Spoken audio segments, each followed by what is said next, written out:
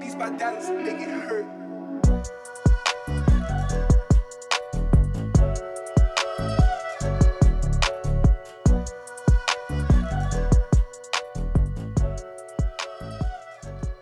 What's going on, everyone? We're back, and we got 4 on the mic tonight. We got Chris, Jared. Thanks for coming. Yeah, thank you. Happy to be here. Is this the fight night? Hey, or no. is So that- before we get into this, there's a local show coming in a couple months. I'll come out of retirement to fight. I'll fight you at a catch weight, 225. Told you I was going to manage it. Yeah. Let me know I'll fight you. night, I'll fight you. time, venue. I'll fight you to catch weight. I know the promoter. We could make that. I'll fight amateur rules. So there's certain, like, no kicking to the face and stuff like that. So At least not intentionally. yeah. He's got to get to 225? Yeah, he's got to get to 225. I'll meet you to catch weight. Man. Like, the only way I'm winning that thing is fighting dirty. So Okay. I don't know which part of it. Are you dirty with dirty? Yeah. No. I'll fight within the confines of the rule. A 225 dirty versus All it's- 175. 170. Oh, man. Yeah, you're dead. Like I said, don't tune into that pay-per-view event because No, do. it won't be worth your money. Make a T-shirt out of it. Yeah. I got it. Yeah, like a wrestling. It'd be like a wrestling match. The WWE pick him up. No, he's still, look, his arm is moving. His arm is moving. He's still alive. He's still okay. So It's the first white flag I've ever seen in the ring. Anyways, it's good to have you guys here. It's going to be an interesting topic. It's kind of a heavy topic as far as all of us have kids. All of us have kids in school, and this kind of comes on the heels of the Uvalde incident. We plan on doing an active shooter type podcast at some point before, anyways. We talked a while ago about doing it. Yeah. I don't know that we've ever gone in depth. It's about time we do. Yeah, and it's, our agency specifically is getting ready to do their training this next week on this topic. But before we kind of get going, it's still early in the investigation. I know a week and a half or so seems like that's forever, but especially in big incidents like this, it still is early to start casting stones aggressively like we know everything. We don't know everything yet, but there is some stuff that's been put out that is fairly consistent. What's like a and medium factual. throw? Maybe not like aggressively, but Yeah, a there's medium throw. definitely enough to be asking some serious questions. We've on got what some happened. questions. You and I were texting back and forth. No, we were talking on the phone, and you had mentioned some of the information that was coming out. There was a lot of flip-flopping of information, and we want to be able to clear up that misinformation, even disinformation that's out there. Yep. So I'm going to real quick go over the timeline for this Uvalde incident that's been put out. Multiple media sources have the same timeline, so this I feel like it's fairly factual based. And if you guys have anything, just pipe in. But basically, this all starts sometime after 11 a.m. Ramos, that's the suspect, he shot his grandmother in the face. He runs out of the house and takes off in his vehicle at about 11:27 at the school where this all occurred. There's a teacher that props a door open, goes out to get something out of a car, and, I believe they said it was a cell phone. Yeah, Went it out was a there to cell go grab phone. cell phone. kind of going on a small tangent. That's not super uncommon for someone to make a decision to, I just got to grab something real quick, prop the door type thing. Oh, I forgot my cell phone in the car. Yep. Loved one's wife, whoever. Downfall with this one is the teacher does return, but she does not, the teacher does not re-secure that door. At 11:28, Ramos crashes his pickup truck in the drainage ditch near the school. There's a couple people that exit a mortuary that is right next to where that collision or that accident occurred. They go out to go see what's going on, and Ramos shoots at these two individuals. They run away, get back to the funeral home. One falls. Neither of them were injured as a result, and they were both able to get back into the funeral home. At this point, the first 911 call is made by a teacher. She emerges from the school and she calls 911 to report the accident and a man with a gun. And again, timeline-wise, that's at 11:30 a.m. 11:31, Ramos begins shooting at the school. He's in the school parking lot. Police cars begin to arrive at the funeral home. And Ramos then makes his way around the school building. And this is kind of where we get into the whole flip-flopping information. There was a while there where there was comments made that he got into a firefight with a security officer, a school resource officer. It was so back and forth as he entered the school. Well, this clarifies it. The school district police officer who was working that day wasn't on campus around this time, contrary to previous reports. The officer drove to the school immediately after getting the 911 call and approaches someone at the back of the school who he thought was the gunman. As the officer sped towards that man, who turned out to be a teacher, he drove right by the suspect, who was hunkered down by a vehicle at that time. At 11:32, Ramos fires multiple shots at the school and makes his way towards the open door. At 11:33 a.m., 5 minutes after he crashed his pickup, Ramos enters the school and begins to shoot into the two adjoining rooms, rooms 111 and 112. He fires more than 100 rounds. At 11:35 a.m., 3 city officers enter the school through the same door that Ramos used and are later followed by 4 more officers, putting a total of 7 officers inside the building. 2 officers receive grazing wounds from Ramos. At 11:37, the gunfire continues with 16 rounds being shot in total. It's unclear who fired the shots. Again, it's still early in the investigation to really start piecing all of that together. At 11:51 a.m., a police sergeant and other law enforcement begin to arrive. Typically what they mean by other law enforcement is different agencies, those types of things. Yep. Everybody's coming to these. Yep. 12:03 p.m., and this is where it kind of gets a little harder with the facts that come out. A female unknown age calls 911 and whispers that she's in classroom 112. The call lasts a minute 23. Officers continue to enter the school, with as many as 19 officers in the hallway near the room where Ramos is holed up. 12:06, Anne-Marie Espinoza, a spokeswoman for the Uvalde Consolidated Independent School District, posts on the district's Facebook page. All campuses are under lockdown status. She says, please know at this time all campuses are under a lockdown status due to gunshots in the area. The students and staff are safe in the buildings. The buildings are secure in a lockdown status. Your cooperation is needed at this time by not visiting the campus.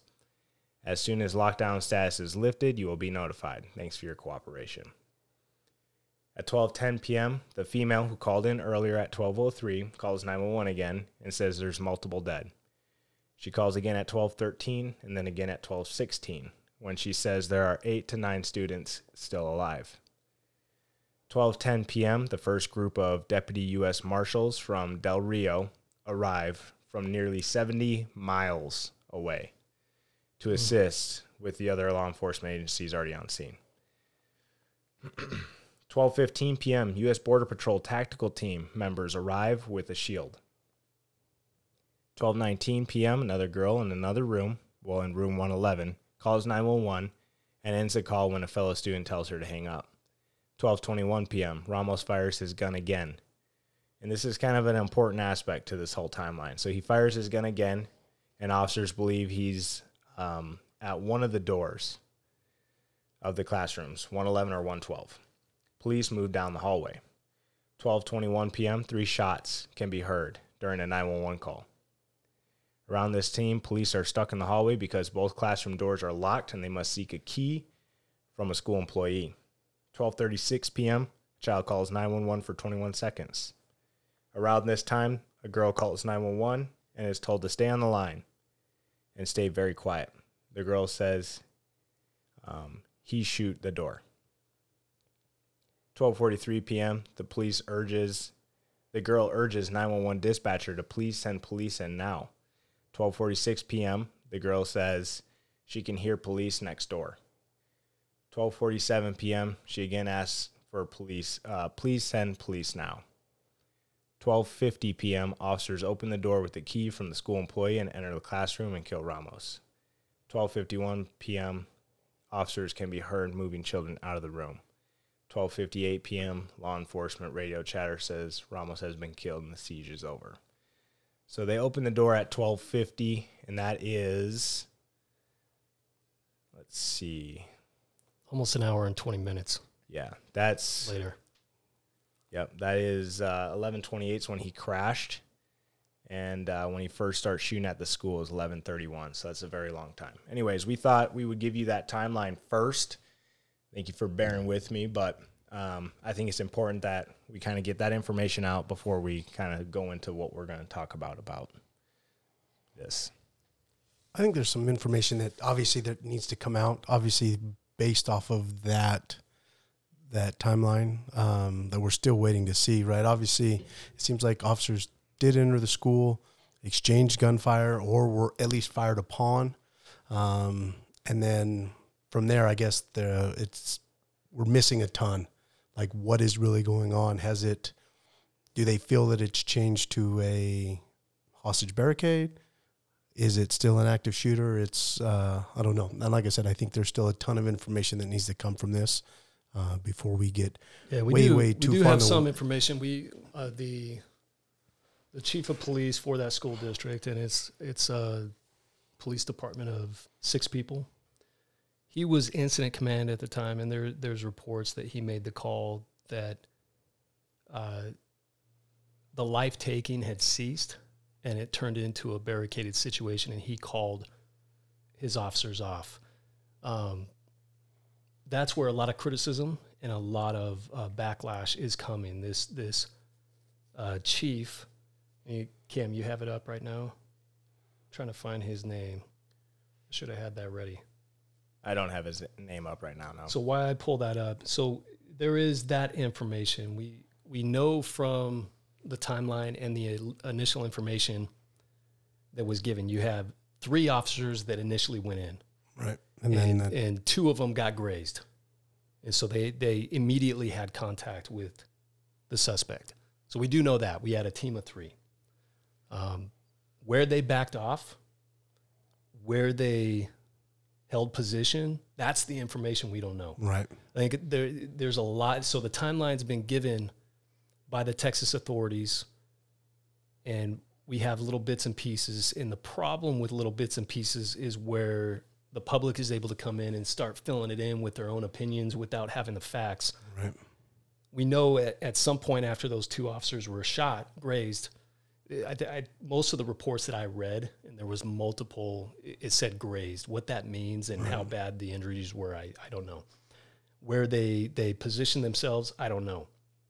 But I think we had 4 more arrive on scene, correct? So now we had 7 officers that were in the hallway. Who had eyes on? Did they retreat to a point where they lost eyesight of the suspect? You know, because you had contact with him. Right. You know you did because he shot at 2 of you. 4 more come in. Are they tending to the 2 officers? Did they get those 2 officers out? Did the other 5 position while they were helping the 2? That's the information that we don't know. Because I think there is a very distinct difference, as we know, between active shooting or active killing and as opposed to a hostage barricade. And so, again, if you're talking of a department with 6. Mm-hmm. Yeah. So that's a pretty small department. So you're going to run out of manpower instantaneously for an incident like this. You are already behind the 8 ball for a police department of 6 for a mass casualty type incident like this. So, and that's why I said, and so if you're starting to look at what the timeline really is, these things are key to really understand, because we probably are going to be a little critical of the departments and the officers there, but I think we have to understand, what are we looking at? What is really happening? Are those, did the first initial part of that, the killing of those young kids happen right on the onset, right? And so now they have engaged that suspect. That suspect has they have his attention, and are they continuing on? It's back and forth. I don't know. Again, that kind of information is probably pretty key to come out at some point to really understand it. But also, at some point, you really have to, if you've got so many law enforcement agencies on scene, make a plan and resolve this issue as quickly as you can and not let it drag. So that's kind of my issue with this one is where, they go in, where you're coming from with, we get that 911 call to a family fight, and there's even say multiple callers, and they hear shots fired in this house. We get there, it's dead silent.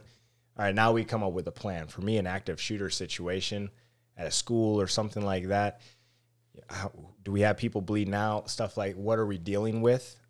Do we treat it like a typical barricaded subject? And that's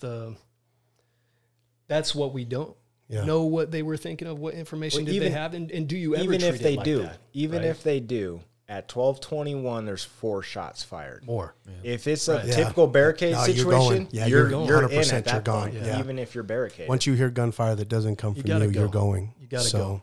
Peter Arredondo, so Chief Arredondo, he's the chief of police of that school district, and it's a small one. So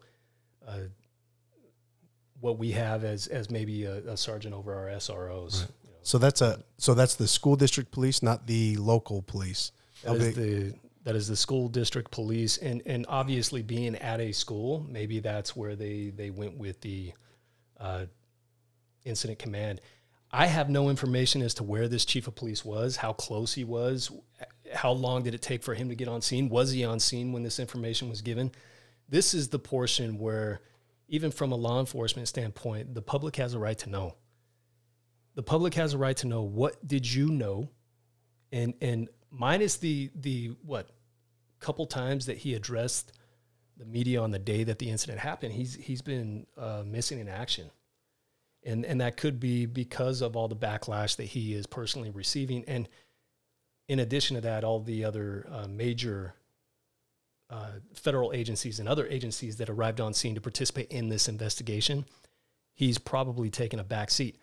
But the public has a right to know, when you are the incident commander at the incident command during a major incident like this, and you have made a decision to hold your guys back and give the stop pushing, stop moving forward, especially with the loss of life and especially with the timeline with other shots ringing out. I personally believe you have to come forward and say, what information did you have? You have to be transparent with it. Yeah, it'd be nice to know too, like, at one point, this timeline didn't break it down, but it is confirmed that when they were in there and they took shots, they believed he was bunkered down, holed up into that room. They were evacuating kids from other classrooms and stuff, so they were at least comfortable enough that they believed they had him holed up there. So I can't hate 100% on them, and the officers are doing, it sounds like trying to do what at least they're trained to do. And that's part of the issue too. We don't know everyone's training. Everyone's training is different. But and this is a small agency, and we've talked about this before. Jared, you've been on with us, and Chris, we've harped on proper training.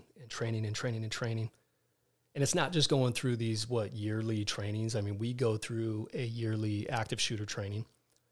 But it can't just be a one-time thing or an annual thing. You have to have mental repetitions.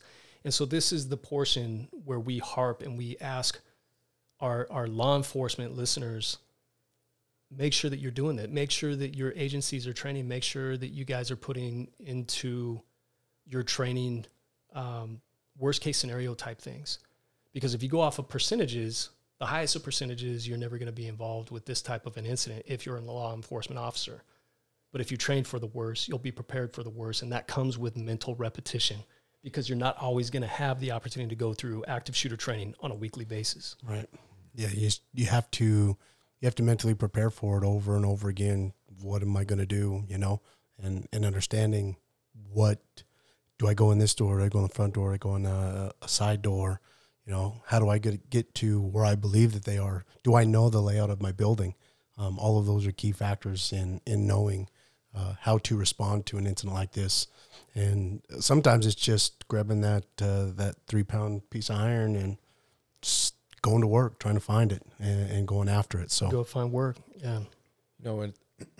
And with these situations, we've talked about, were they thinking this is a hostage barricaded situation? And this is much different than what Cam, you brought it up. If we're responding to a family fight, suspect in that family fight retreats into the house and he's got his family in there. It's a different situation than you have an active gunman in a large open area, public area, whether, in this case it's a school, but whether it's an office building, a mall, a school, that changes your tactics. It changes how you respond to these situations. Obviously, we don't know all the information. And so, we're just going off of what we do know.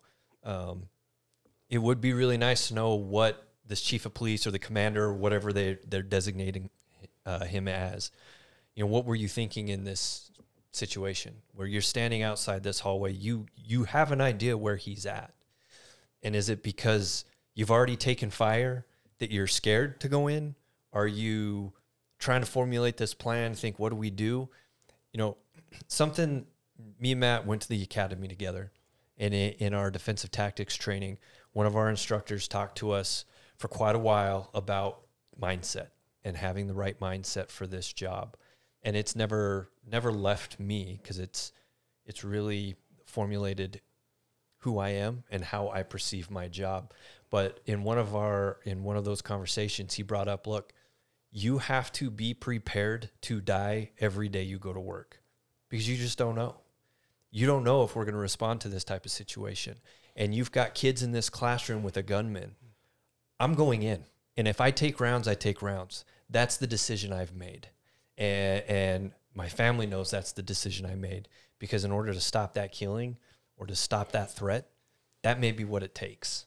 And you don't have the luxury of sitting back and formulating that plan for a hostage situation. He hasn't made demands. He's not, on the phone saying, I've got all these kids, and if you enter, I'm going to start killing them, and this is what I want. He's already shot at people from the get-go. This is an active shooter situation. At that point, if there's not active killing, there's not active shots being fired, okay, we slow it down a little bit, and it changes how we respond. But we don't completely Your movements stop. change. Yes. Your movements change, but your mentality should not change. Hold up in a hallway and try to formulate a plan. That plan should have already been formulated. The active shooter response is a nationwide model. Every police department should be hopefully adopting that model. Adopting this model Hopefully and training on that. And part of that is that mindset.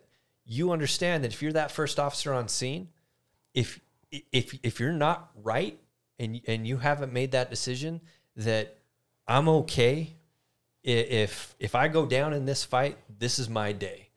You have to make that decision before you ever go to work, that if you're responding to this type of scenario and you're that first one through the door, understand it may be your time.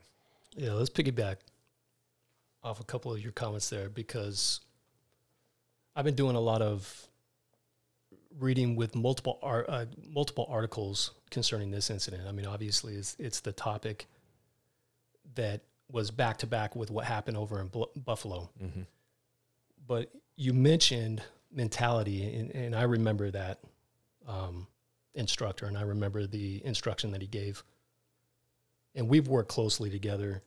Jared, you and I have worked closely together. We every single one of us, minus me being a former, has worked on SWAT in the mentality that they kind of plaster into you with the training about action, go find work, make sure that you don't let the situation grow, make sure the priorities of life are there.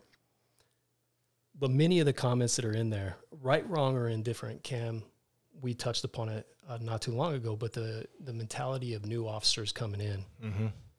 thinking that you can always talk people down, you can always be peace lovers, and that there's always going to be an opportunity to talk someone down from a situation. And we know that is not accurate, which is why we have to have the mentality to act.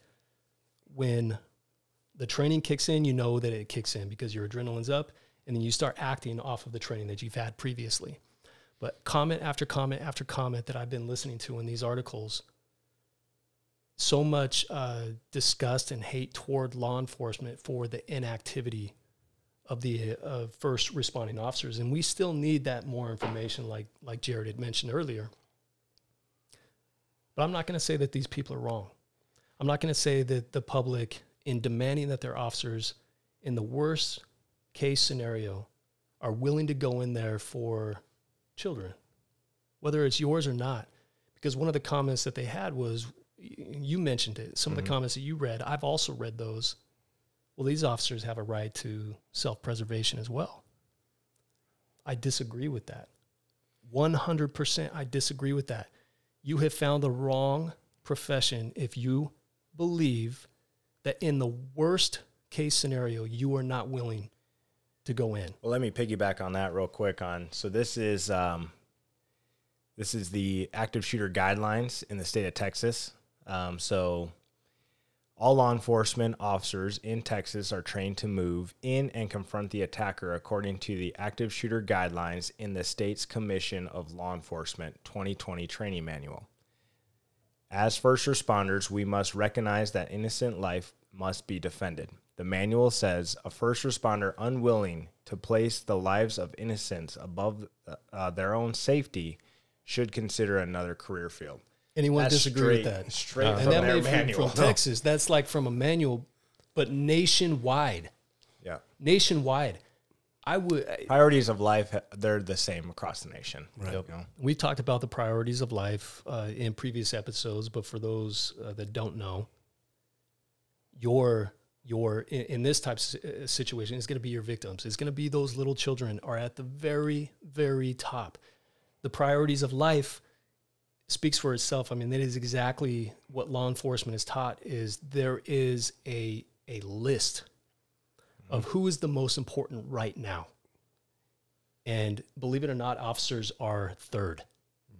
Third on that 4 list. And the only one that we put below us is the shooter. Yeah, it's a bad guy. Is the suspect. So for you guys to understand, for those priorities of life, it's, you know, those little, in this situation, it's the little kids. Those are the victims. Then you have the innocents. That's going to be kind of like that public gathering around the school. Then it's officers. Then it's the Suspects suspect. last. Yeah. And I know, Chris, you kind of hit on some of the things on what was happening. And this is where I want to kind of get that information. So, yeah, active shooter. This chief, for whatever reason, decides that this is now moving to a barricade situation. That's kind of where off of what you're saying, Jared, on the more information. What was going on to make him think that? I know that they called negotiators in. Yeah. Did they feel like they were getting conversation? If they did, one of the first things they should be doing is any wounded we need. You need to show some sort of confidence that we're having a good dialogue here. I need all wounded out of there or whatever. But it's very interesting. If that's the route you're going to go, it probably should be very quick, fast, and It's got to really be quick, fast, because you have to keep that suspect's attention off of those kids. Yep. That's why they push us so hard. You go in, you go with force, and you go hard. Yep. 100%. And you go and you seek and destroy, and you take the attention off those innocents. You take the attention off those kids, and you put it on yourself. And any badge that's out there that chooses to stay on the outside, you shouldn't have a badge. And I think too is planning too. If you do, like I said, if they are talking with him, are they formulating a plan?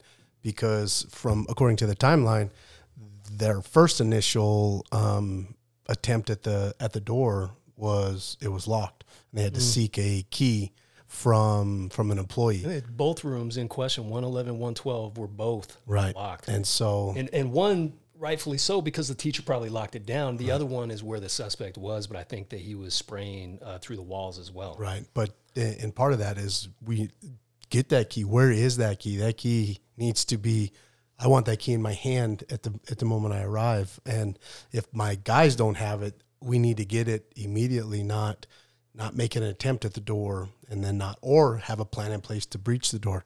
And so where's that key? Get it to me 30 minutes ago. And if it is the chief of police for that school district is there formulating that plan, how does he not have a key already? Yeah.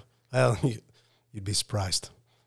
So 1221. Notch that one up. We're going to be talking about that one. Right? Like that's You'd be surprised. Yeah, okay. 1221 is when they request the key. So again, he starts shooting at the school at 11:31. We're 15 minutes in. 12:21 is when they request the key, 15 or they minutes. realize that they can't enter the room because of the doors locked.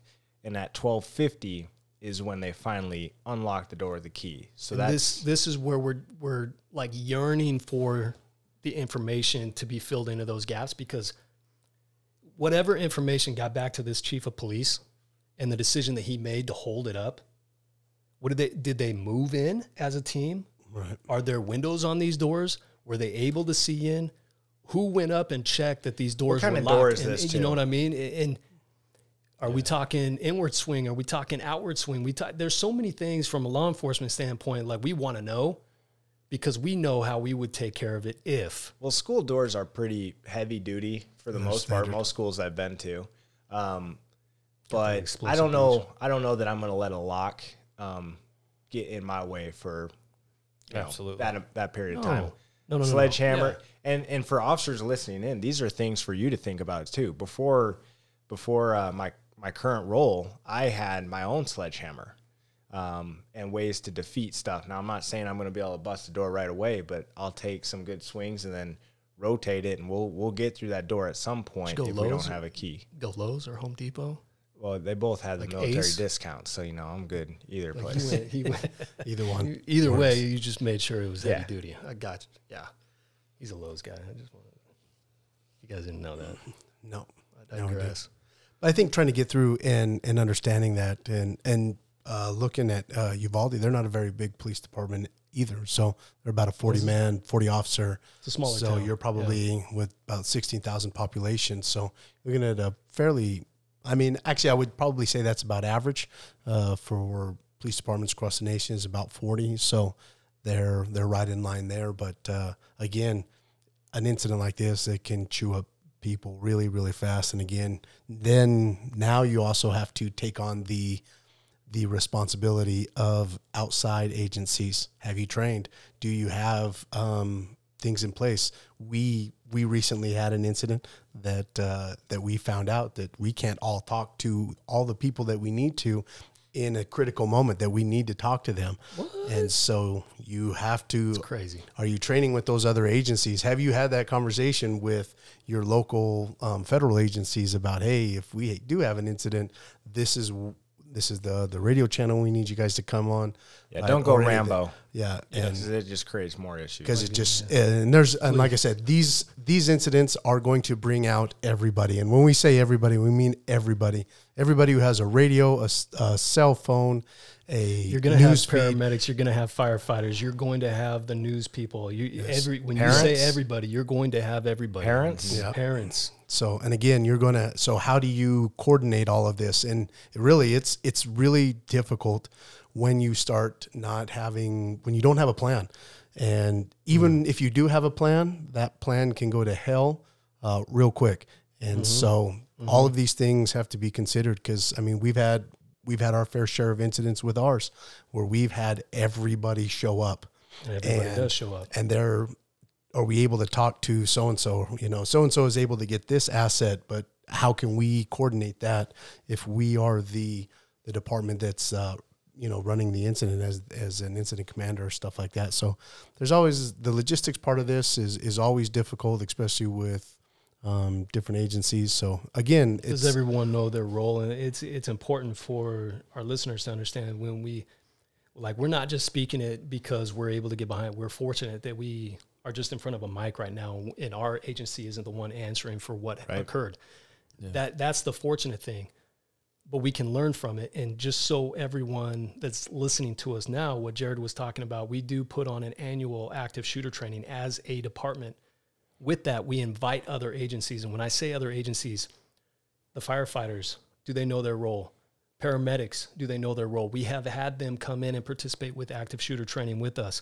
We've had our college police department come and train with us. We've had adjoining agencies come and train with us. We have invited these individuals because when push comes to shove, you have to be able to communicate. I went through scenarios with FBI tactical guys because we invited them. HSI tactical guys because we invited them. Every local agency or any agency within your area that you can include within these is what you're talking about. Does everyone know their responsibility? Can you move together? Are you going to be on the same tactical language?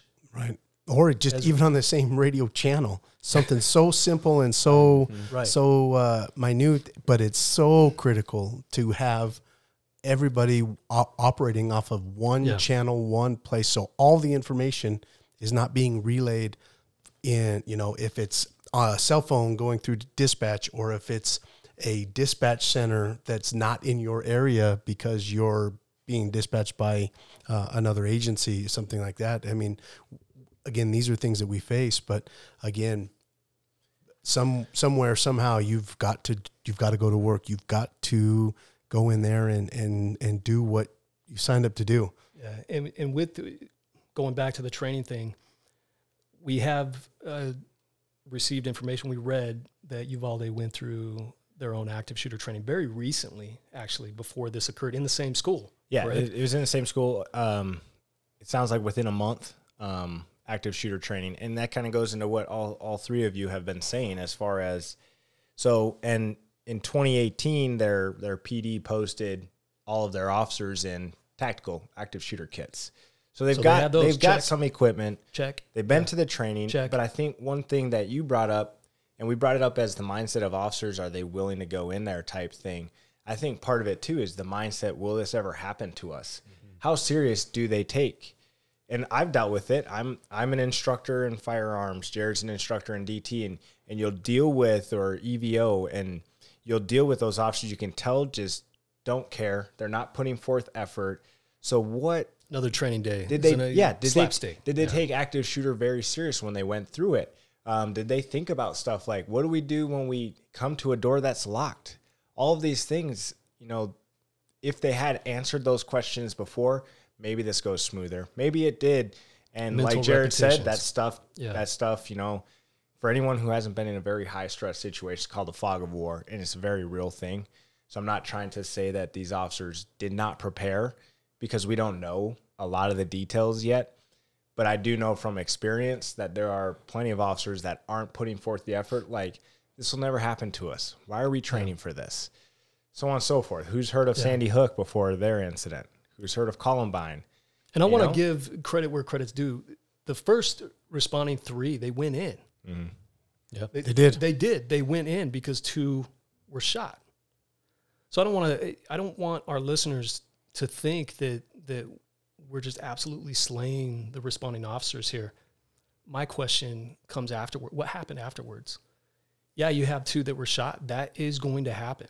That is going to happen. And typically we know that when you're first on scene and you're about ready to engage an active shooter, a lot of times it could be a suicide mission. It could be where you are going in, taking the attention off. You could be the one that's mortally wounded. It's because you don't know. You're trying to locate that person. So if they know where they are and they know that you're there, which in most cases they probably will, because you're at a disadvantage. Until we know where you are, then you kind of have the upper hand and once we get a lock on you, then that's generally when we start, that's when we start to resolve these issues. But until then, it's a seek out and try to find where people are at type mission. So yeah, and that's the selfish part of me. I mean, that's not just from a curiosity standpoint, law enforcement, because we understand how these things work. I want to know what happened afterward. Yeah, absolutely. I want to know, after those 2 were initially wounded, what happened with staying back instead of pushing forward. And I'm curious if that played a role in the chief's decision to hold back. Then now you have 2 wounded officers you're dealing with that you've probably never dealt with a situation like that before. Kudos to those officers for doing their job, and wish them a speedy recovery and get back to the good fight. But how much did that play a role into it, as far as, well, he's in here and he just shot 2 of our own, or, what do we do from here? And going back to your earlier comment about self-preservation, absolutely, officers have a right to self-preservation in most scenarios. This scenario, I mean, if you ask any civilian, anybody in the United States, what's the worst thing that you could think of that could happen? I think most people are going to say something happening in a school, an elementary school. Yeah, absolutely. At that, your worst nightmare, the country's worst nightmare, is unfolding right now, and you unfortunately, like we said, officers are going to get shot. There's a good chance that an officer could lose his life in trying to resolve this situation, and that you have to have that mindset those are the risks that we have to Lives take. are up there. And when I go back and I say you should not be putting a badge on, it is for these worst case scenarios. It is for the children or for innocents where life is being lost. You think I'm going to take a bullet for your mountain bike? No, man, think again. For the dope that we've been working for a month, in the dope house, and yeah, they have an opportunity to flush it away or burn it before, we actually get inside the house. No, I'm not willing to take a bullet for that. And so tactically we pick our battles, right? But when it comes to innocence and when it comes to the priorities of life, I'm sorry. You took an oath where you realize that badge means a little bit more than the loss of life.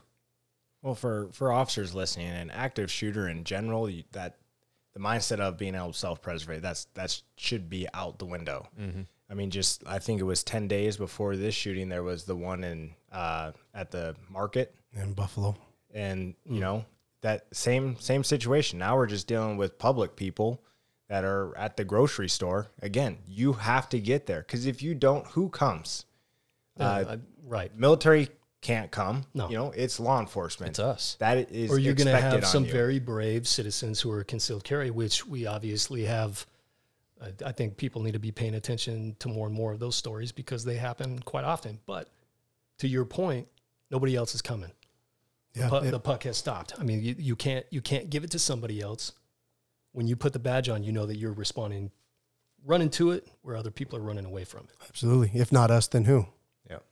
At the end, who? And if it's not us, then who? Then somebody's got to. At some point, somebody's got to.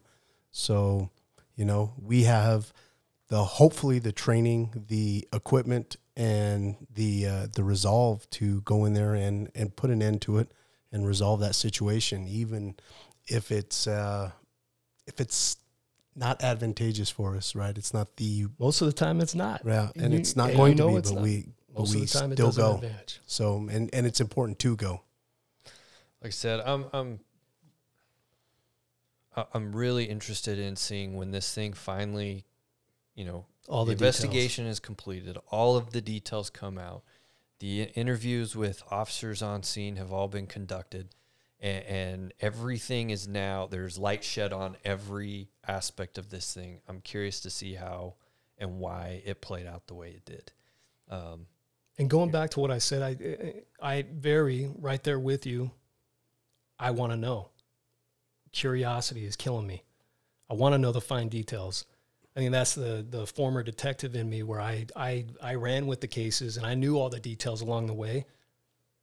But I think with these types of situations, we're past not being transparent with these things. We as a community have a right to know what happened because we learn from it. I mean, it's not just the agencies in other locales. I mean, it is as a human, like what can I look for when I go to a school?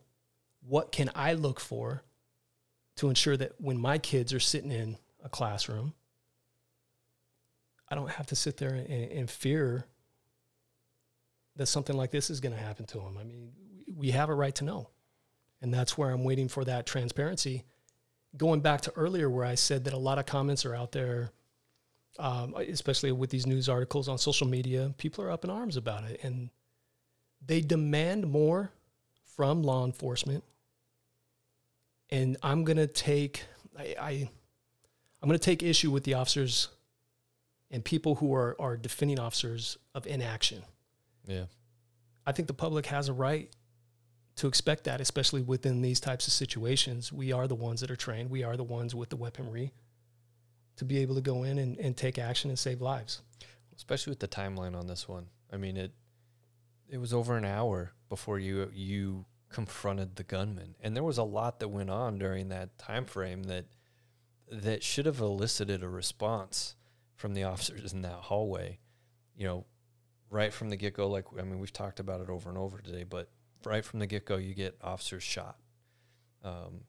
He's in that building. It's an elementary school. There are kids in that school, anywhere he's going to go. And so it's a priority to locate him and neutralize that threat.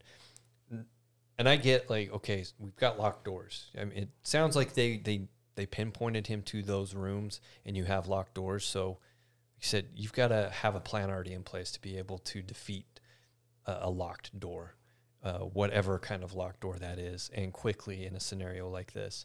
But at the same time, shots were fired while they were there. And then you have children in that room calling, please send police, Multiple please send times. police. Like I said, I really want to know. I really want the details to come out because it's killing me listening to that timeline and everything that happened. Why did you do what you did? I'm hoping maybe we can do a follow-up episode once that information does come out. If you guys are good, let's pivot a little bit. Talk about we've got Jared here, who is the supervisor over our school resource officers. Kind of walk through. We talked about a lockdown. Kind of break down what is it that parents can expect for their kids if that happens. So you're going to address this key thing. We're going to go back to this key thing because you met. Okay. That's fair. Yeah. No, so, a lockdown is basically, for us, it's when we've got a threat inside of a building, right? So we're not necessarily trying to keep something out of the building. It's already inside. So now how do we keep it from growing and basically keeping it out of classrooms? We want to keep that person into a hallway, a commons area, something like that. We don't want them to get into a classroom. So we lock and secure the doors inside of those buildings, move kids to an interior wall, hopefully so that they are, because schools are built like hospitals, so they're meant not to catch on fire. So That's a good thing. So what do you build stuff that doesn't catch on fire, right? Bricks, cement, rebar, all that stuff. And so that's so we try to put those kids into a position and those adults into a position that they can't be seen and can't be accessed without some sort of real physical effort to get into that classroom. Now we run into problems. I'm not going to say problems. So we fight an uphill battle because, I can't speak for Texas. I can only speak for where we're at in our state. But right, so fire code requires those doors to be unlocked during the day, and so that's always something that we are always in a constant battle with. Not that Classroom doors, right? Classroom doors are to be unlocked during school days and school hours while kids are in class, and so we try to make compromises and work with it. And luckily, our fire marshal it does pretty well with working with us, at least, and that's all I can speak for is with us. They always talk to us about it, but again, at the end of the day, what are we looking for? Again, are we worried? There hasn't been a school-age kid that's died in a school-related fire since 1950s, somewhere in there. So somewhere in the 1940s or 1950s was the last time we lost a student to a school fire. So nationwide. Yep. So what do we need to do? How do we resolve these issues? How do we secure our buildings? And these are tough issues because elementary schools and some of the smaller schools are a little bit easier to do because they're all contained into one building. But if you look at our high schools here, our high schools have multiple outbuildings, multiple buildings in which students move in between all day long. And so how do we secure those buildings, and what do we need to do to make sure that those buildings are secured as well? And those are some of the issues that we face here, just for us in our local agency, is how do we do this, and how do we do it safely, and how do we let the kids move and feel like that they're not coming to school inside of barbed wire, right, razor fenced, they're not going through metal detectors, they're not having to wear clear backpacks, all of that stuff. That there's a lot of schools around the country that do that, especially those that are in high crime areas. You walk through, you get searched. Yeah, it's through, you go through multiple security points, stuff like that. So I don't know. This is a tough one. These are always issues because, evil is always going to attack the most vulnerable. And unfortunately, our elementary schools are our most vulnerable points, because it's got the most vulnerable people in it. So that's where evil is always going to look. What about exterior doors? So exterior doors, so for us, we try to make sure that it's just the single door in. So the front door that goes in, so that somebody has to lay eyes on you as you walk into that building. So a lot of our elementary schools. So with our district, we try to funnel. Yes, we try to 100%. We try to funnel them, out. funnel in, funnel out, and so our district took a proactive measure a few years ago, and I believe most. I don't know if it's all, but I believe most of the elementary schools in our district actually have 2 sets of doors.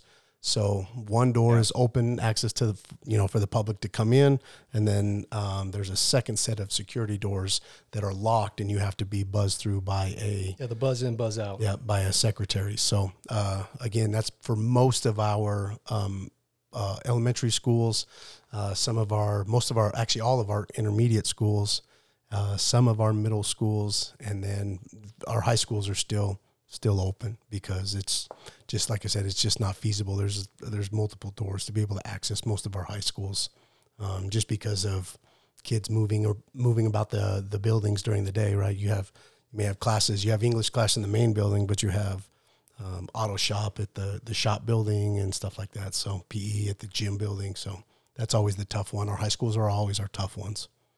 I think that's the best approach to it. The best that we can do, I think, as a society and nationwide, every school district, is to funnel in, funnel out. Now, you mentioned, so here's the part where, bear with us, and we probably will go longer this episode, but I think that this is truly, truly important, and I wanted to touch upon this. Because everything that you're talking about are security measures that were put into place. It was what you describe as our school district made a conscious decision. Mm-hmm. This is how, and our protocol. This is what we're going to do for the safety of our kids. And I've noticed it because when I just recently before the school year got out, I took my little kindergartner to her elementary school. And it's not the first time that I've taken her or picked her up or anything like that, but you notice the buzz in, buzz out. So you have the security door that's put into place that will separate any visitor, anybody, friend or foe coming into the school, right, to where someone gets eyes on them. And this particular day, my daughter had treats for her class, and so we went a little early so that I could help carry the treats in. But as we were going through, it was the first time all year, and it was only a week before school got out, door was propped open, and it bugged me. And it bugged me because of the law enforcement mentality. Right. And regardless of whether please don't get lax with my child at the end of a school year, the only reason that I bring that up is because it actually played part in this incident as well. Right. I don't think even our teachers have the mentality that this could happen. So just touch on that. So normally most of these doors are open because of kids just entering the building, right? Generally, if it's before school, so it allows them to be able to enter the building without somebody having to buzz in 500 kids all day long, or to try to get them in. But again, is it manned? Does our district or should schools? Let me pose it as a nationwide. Should we be posting people when those doors are propped open? Absolutely. In and out. Absolutely, they should be. Whether, again, now you've got to take into account, is it a security guard? Is it an armed security guard? Or right. Is it just somebody who's able to visually see the kids come in? Hey, oh, you need to check in at the office. Hey, who are you? Oh, you're so-and-so's dad. Please check in at the office so that we know that you're here to drop off treats, whatever it is, that type of stuff. And being able to do that. So I know a lot of our SROs are out there, before the school day starts. So as those doors are open, they are there, either in the building or there right at the front watching those kids being dropped off or people coming in and out.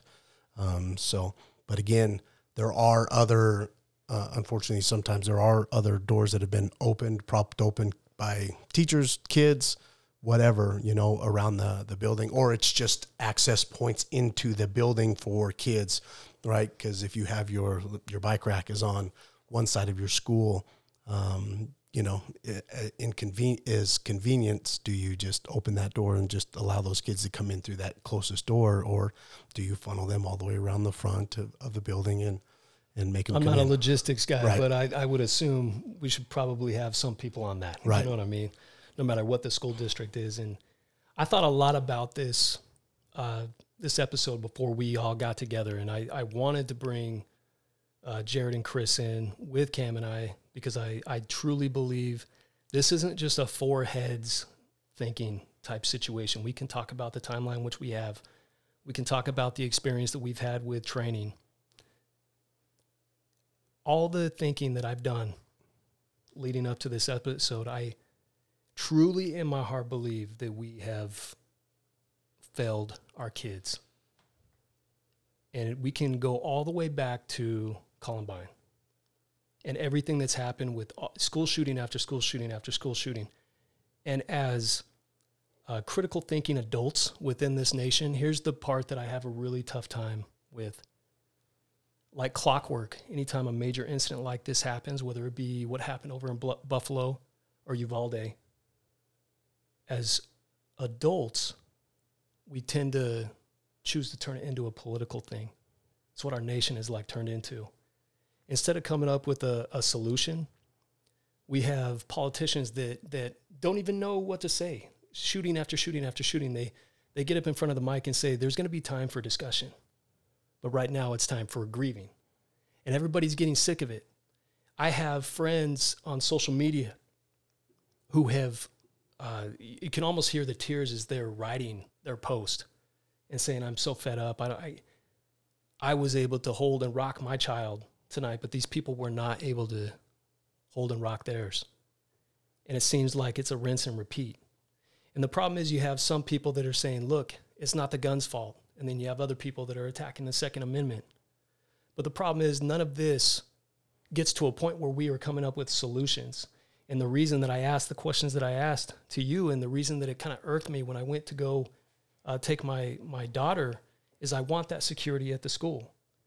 And my question to anybody that wants to counter and blame it on the size of the magazine or the assault rifles, the high-powered rifles, and blame it on these, my true, honest question to any individual that wants to blame it on the Second Amendment, because I have my personal feelings with it, but those who are counters and saying, look, we need more gun laws. My true, sincere, let's come to the table and let's talk about this question to them is, do you think that stricter gun laws are going to stop this incident from occurring? Do you think that taking away magazines that hold more rounds, is it going to stop these types of incidents from happening within the school? How many laws do we have to put into place? And again, follow me here. We have laws against homicide. We have laws against theft. We have laws against assault, criminal mischief. Let's take DUI just off. Enlighten me here. In the United States, one person dies from a DUI every 50 seconds. Every 50 seconds. Are we going to attack alcohol again? Are we going to attack cars? I think we're doing a disservice by coming to this always back to the Second Amendment, saying how many children or how many people have to die before we come up with a solution. My question to all of us, if you've thought about it as well, I personally believe that we have to put action in place right now to do our very best to prevent future. And the only thing that I can think of, because how long do you think it's going to take to remove all rifles? For anyone that thinks that we're going to abolish the Second Amendment or abolish these high magazine assault rifles, how long do you think it's going to be before those are off the street? I'm going to tell you, they will never be off the street because there's a black market for these weapons. When we do drug busts, what do we find? Guns everywhere. Let's do something now. You can't tell me as a nation and as leaders and critical thinking adults that we can't come up with a better way to secure our schools now. The problem is you have people that are going to push back and say, I don't want my kid to go to school and feel like they're in a prison. Right. I don't want my kid to go through a metal detector. Let's all rewind. You remember how easy it was to fly once upon a time? Remember you could show up like, I don't know, 5 minutes before your flight and you run and say, hold that door. Can you do that now? You remember all the beef that people used to throw out and how much anger they had and saying, this is infringing upon my rights to fly, that I have to wait in line. I have to show up at the airport for 2 hours. I'm saying, and I'm proposing that we come together and we start putting forth our money, our resources, a committee. I don't care, a coalition. I don't care what President Biden decides to do, but it needs to take action now to secure our schools, secure it like TSA, lock it down like TSA. You know what I mean? Well, in all honesty, the way that you 100% have to, I mean, if you're really going to look at like prevention from these ever happening again, you've got to, it's going to be heavily manpowered, right? Heavily funded. Because if you really want to, you know, outside of building schools that are, you know, they're very much built like Fort Knox, right? They are very much locked down. Once those kids are entered the building, right? Yes, you can do that. But again, you're talking about doing that in the future, right? And you're talking about manpower. We need more manpower. So how do you, and because, I mean, if you look at a TSA, I mean, you look at something like that, right? Manpower. You have everywhere. Yeah, you have 20 people. And just, cops. You know, and dogs. Just there doing that. So you're looking now. So now what does it look like? What does that look like at the end? Does everybody come through a fenced off area? You know, is that area being patrolled by multiple people? You know, all of that stuff. So again, President Biden recently came out and he said, use the money that the federal government gave you just recently. I should have saved the article. I will look it up. We will visit if it's an issue for any of our listeners in the future. But he recently came out and said, use the money that we gave you as a federal government for COVID for more law enforcement. We typically only have one SRO. Some schools may have a couple or more, depending on the high crime area, nationwide, things like that. We just sent over 54, 55, $56 billion to Ukraine. Right. To fight a war that we have We're chosen not to be in. Mm-hmm. Have you guys seen some of the money that our government wastes on things? It's like, hey, what type of rock on Mars is this? What I'm saying is what is important right now. And if we're all up in arms and saying, look, these are our kids, they have a right to go feel safe and learn, we should be investing in our teachers. We should be investing in our school and the security of these schools. I don't care if my kid, it looks like my kid's school is a prison, as long as they come home to me at the end of the day. Right. But again, you've got the flip side of that is there is a pretty big movement out there that doesn't want SROs in schools. I know. So how do we combat that, right? Yeah, I want all the safety in the world, but don't be involved in my kids if they've done anything wrong. Don't hold my kid accountable for their actions if they're doing something criminal inside that school building. So people are going to have to choose what they put above. I mean, is it your left foot that's going to go first or your right foot? I don't think we need to think too crazy about this, right? So schools specifically, this is no different than any other crime as far as criminals look for easy targets, soft targets, right? Elementary schools, there's not going to be an SRO there because what's an SRO? And if we haven't specified, school resource officer, a cop that works at a school. You know, there's a lot they do, but we don't need to get into all that. But that's what it stands for when we keep saying SRO. There's typically not going to be one at an elementary school. There's a lot that they have to do with middle school and up, with bullying, with crime, with just stuff that they got to deal with that you don't typically see in juvenile elementary. Crime, juvenile problems. Yeah, one will go over there and deal with the issues that come up. But anyways, come the end of the day, it's a soft target, right? Elementary school, fairly soft target, which is why these criminals are going there. It's no different than a criminal. Are they going to go into the Tesla that's locked with cameras all over it, or are they going to go into the Honda Civic with the window down to Vehicle-Berg? They're going to try to go to the soft target, right? I also think it's 2022, so let's think a little bit more with the technology we have. So we've talked about in and out type of stuff of classrooms and stuff. What if we get like, I don't know, just top of my head, like magnetic door locks. Now it would be a little bit for servers, but if every kid had their fingerprint in there, you know, you go to these places where they have fingerprints on everything, and it pretty large databases, and it works pretty flawless. So kids got to go from the outbuilding shop to the office for some reason. They can scan their finger, but then in between classes, it's just unlocked, so kids come and go type thing. But then it locks back, and then they can see all the doors are closed and secured.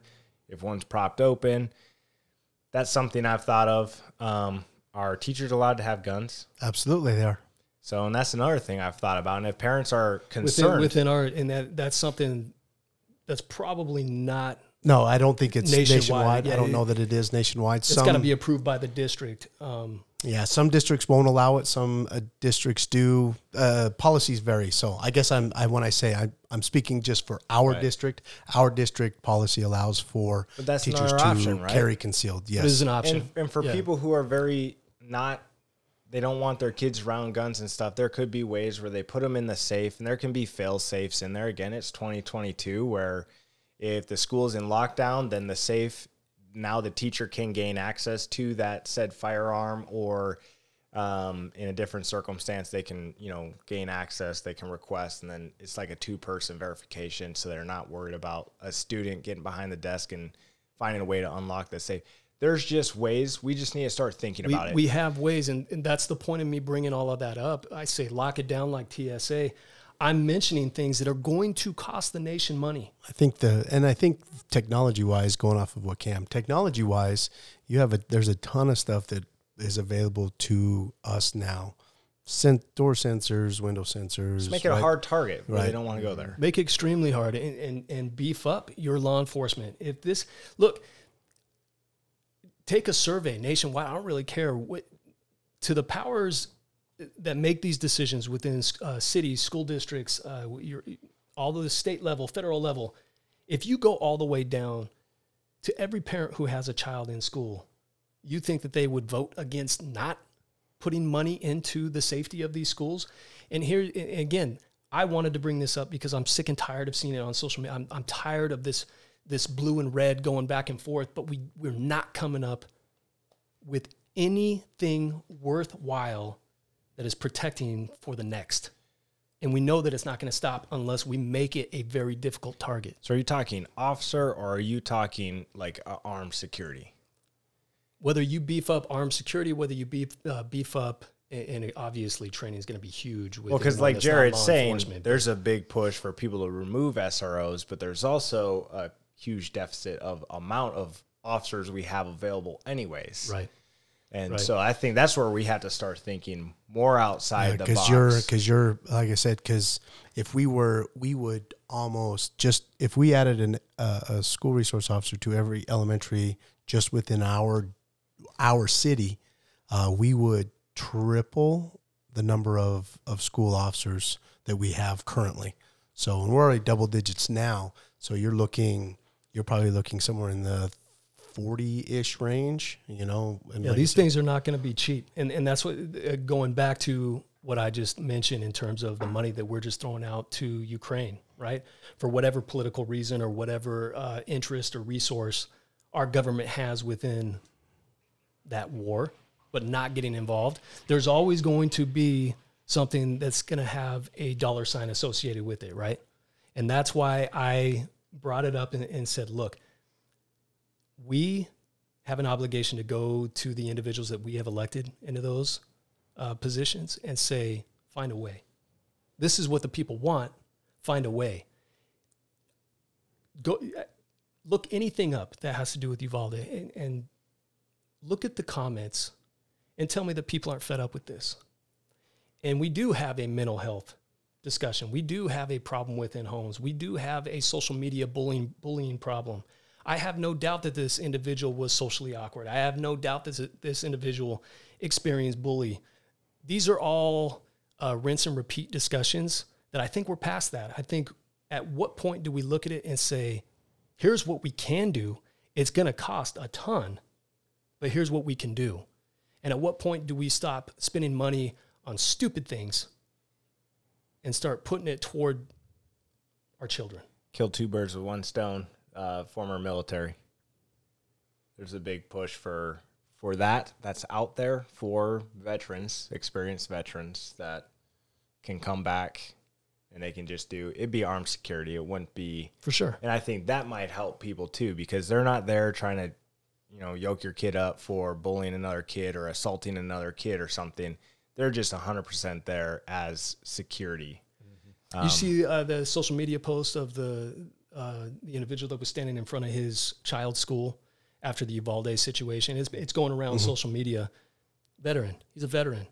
And he didn't talk about when he was interviewed as to why he was standing in front of by the way, 2 days. He stood for the last 2 days of school. And yes, his wife worked there, my understanding is, and he definitely had a kid there. But he said, I have training. He says, I'm not armed. And he went and got permission from the school. He went and got, which they had to get permission from the school district. And he said, all I want to do is just stand. Because he did not want the same thing happen. This is nationwide. There's an overwhelming push. What can we come up with to protect our kids? And Cam, I think I've actually heard that in the past. And I whether they want the badge there, Right. maybe we can do the two birds, one stone type thing and appease everyone by giving the option of armed security for individuals that are highly trained. But again, I think you do a combination of both in some form or fashion. But how do we really secure these buildings? Because the technology is there, right? I see it in our buildings right now. The technology is there. Some of the Elon challenges Musk is that I sending run, people to outer space. yeah, the challenges that I see is do we really? This is inconvenient. This is, and those are some of the challenges that I face, when I work with the school district. Now, our school district works well with us, right? But they also don't answer to us, right? They don't. Right. They answer to our state school board and all of those things and other powers besides the local law enforcement. So it's a give and take and it's a balance. And when we come to them with security issues that we see, for the most part, a lot of them are great. And how can we make this work? How can we have a key on site that's accessible to our law enforcement officials if they have to come? Right? I see what you did there. We went full circle. Yeah. I didn't even have to ask. No. See, and that's the thing is those are the conversations that we have. And when we have them, we're able to work through solutions, hopefully solutions, right? Now, I'm not going to sit there and say that it's going to happen, but there's a high likelihood that it will happen. And we just keep pushing and keep coming up with ideas because sometimes some of the ideas that we've had have failed, right? They're not great. They were great on the onset, but in action, they weren't great. So we had to come back, scrap it, revisit the table and come up with something. But again, how do we make it accessible for, if the worst possible thing in the world, how can we get our officers there to stop that killing as quickly as possible, resolve that issue, and take care of the situation? And again, I didn't bring that up. People are frustrated, and it's easy to look at the guns, right? And again, going full circle back to my friends who believe that there should be some more restrictions and laws and restrictions on the Second Amendment. I'm not hating on the idea. It's a sincere question that I brought up, and this all comes full circle. It's going to cost a lot of money. But again, from a law enforcement standpoint and thinking through these things, doing away and stricter gun laws it's not going to stop this issue, and it's going to continue, and evil will find a way, and more mass whatever is going to occur. It's a copycat nation. Evil is there. We can talk about the mental health issues. We can talk about the bullying on social media. It's relentless. It's daily. Our kids deal with it. What can we do now? Which is why I brought that up. The only thing that I can think of that we have the technology for, that we know that there's money out there somewhere. It's got to be a federal thing, because really when you look at a situation like Uvalde, they're not going to be a Chicago. They're not going to be a Baltimore, a Phoenix, an LA. They're not going to have that type of state money, local money to put toward what they need, which means this needs to be a federal push, and the states need to have money that can be allocated out to all these smaller schools so that we can secure them. And this is about security. Right. And we need to turn it into security. We are very good at making sure that other nations don't attack our nation. We're actually very, very good at security. And again, lock it down like TSA, right? Right. That's what I keep saying, but we can do it. It's going to cost a dime or two or three. But at what point do we start holding our politicians accountable and saying, all this crap that you guys keep spending money for, how about we put it toward our children first? That's my 2 cents. Well, I think one of the things too is I know that some of the, just in looking at some of the timeline pre this Uvalde incident, right? The social media posts and those types of things, those are always difficult. And because I've had my fair share, right? I mean, we deal with it on a fairly regular basis, right? You would be floored if you actually knew how often we deal with some kids saying, well, I'll just show up tomorrow with a gun and shoot up the school.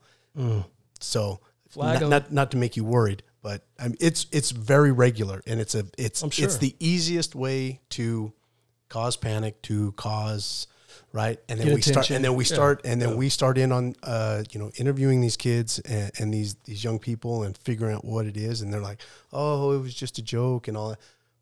But my question is, and this is it's when we deal with it on the front end, or we don't deal with it on the front end because it's not a crime, right? So yeah, we're going to monitor the situation, right? Those types of things. But again, we may not have access to everything that goes on a young person's social media, what they say. And we don't. But here's the crazy thing. You look back to the Patriot Act, and all the scrutiny that went to the Patriot Act about what the U.S. government can get without a warrant, right, and flagging people, it seems like we have to start hitting upon keywords like domestic terrorism. Once we start talking about domestic terrorism or terrorism in general, boom, the Patriot Act comes in, and all of a sudden we don't need the warrants and all these things that are flagged that, hey, I'm going to go shoot up a school. Right. Now they start tracking and saying, where are these people purchasing X, Y, and Z? And does it look like they are building an artillery? Right. And is there a probability that this individual could go haywire in the future? This is the conversation. Like I said, every citizen within this country is going to have to say, do I put my left foot forward first, or do I put my right foot forward? What is going to be most important to you? And what are you going to say, that's violating rights, that's not violating rights, that's safety? Right. You know?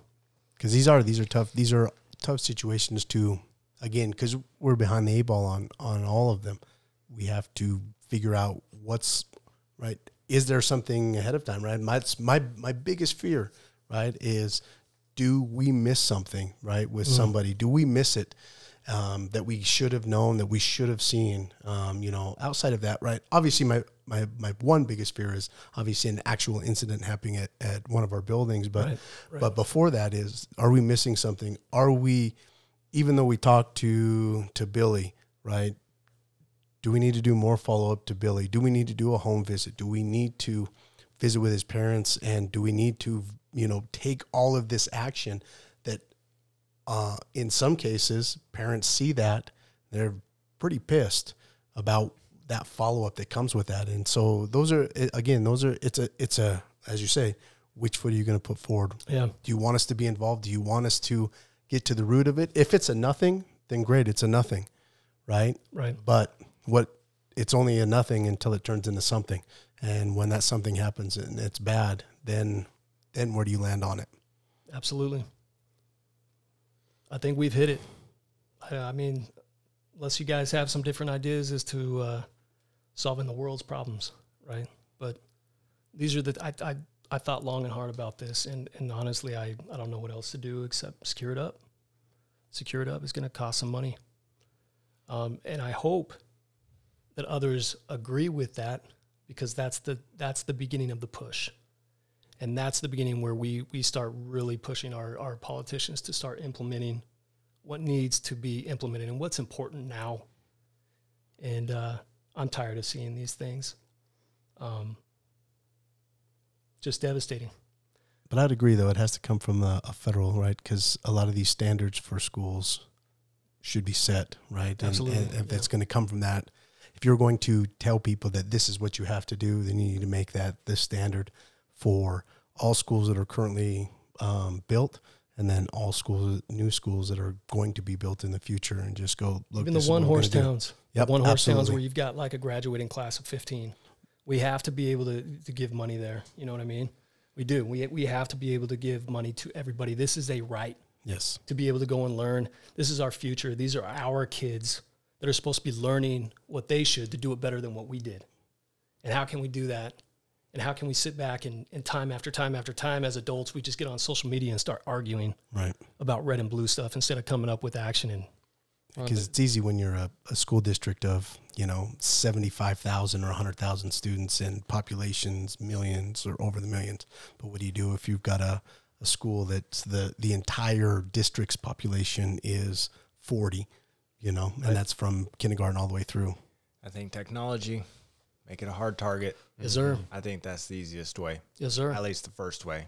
There might be avenues like you brought up that can get it going too, but yes, sir. And I agree. I think that's it's a good start in helping us to continue to clear these corners. Make it hurt.